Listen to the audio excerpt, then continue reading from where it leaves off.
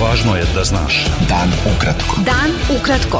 Važno je da znaš. Važno je da znaš. Podcast novinske agencije Beta. Sreda, 12. april 2023. Sa vama je Ivan Vasović.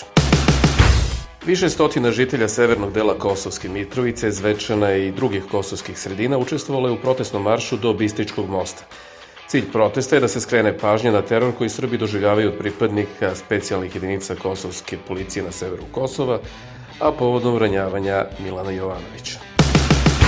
Predsjednik Srbije Aleksandar Vučić primio je ambasadora SAD Kristofera Hila i naveo da ga je upoznao sa sve težom situacijom i izazovima sa kojima se suočava srpski narod na Kosovu i Metohiji.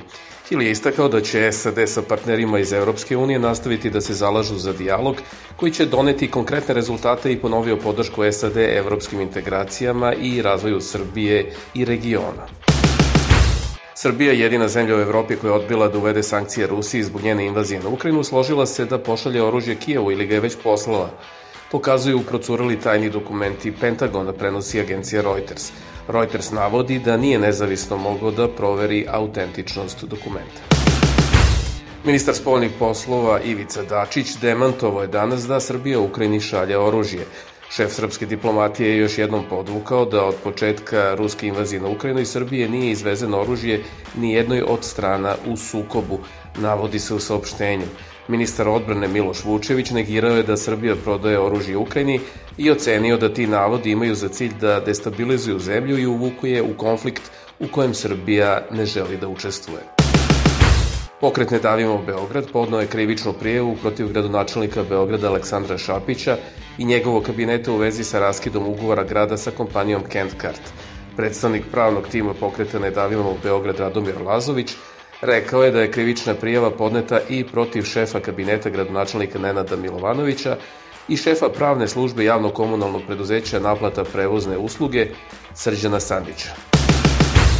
Gradonačelnik Beograda Aleksandar Šapić izjavio je da je spreman da podnese ostavku i krivično odgovara ukoliko se utvrdi da je autentičan snimak na kom se čuje da šef njegovog kabineta nudi nameštanje tendera kompaniji Kent-Kart.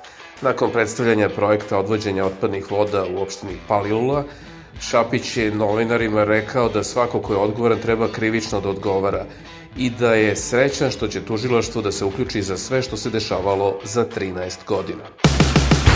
Ministar trgovine Srbije Tomislav Momirović potpisao je u Pekingu memorandum o razumevanju, čime formalno počinju pregovori o slobodnoj trgovini između Srbije i Kine. Beta. Dan ukratko. Budi u toku. Predsjednik Severne Makedonije Stevo Pendarovski i specijalni izaslanik američkog State Departmenta James Rubin razgovarali su u Skoplju o zajedničkoj borbi sa dezinformacijama.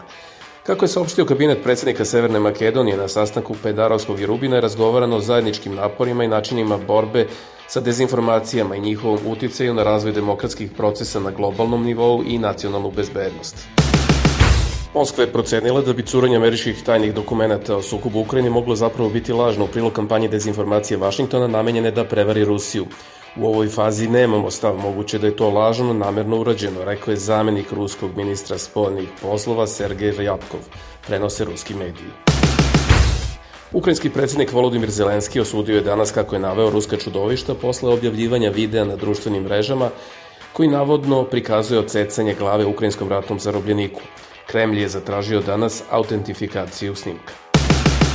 Utakmica fudbalera Čukaričkog i Partizana koja je popodne trebalo da se odigra ponovo je odložena, a odluka o njenom odigravanju biće doneta po okončanju postupka po žalbi Čukaričkog, koji je tražio da se meč registruje u njegovu korist. Utakmica Čukaričkog i Partizana prekinuta je u utorak zbog nereda na tribinama i prvobitno je bilo odlučeno da se nastavi danas od 18 časova. Bio je to pregled vesti za sredu 12. april. Sa vama je bio Ivan Vasović. Pratite nas i sutra.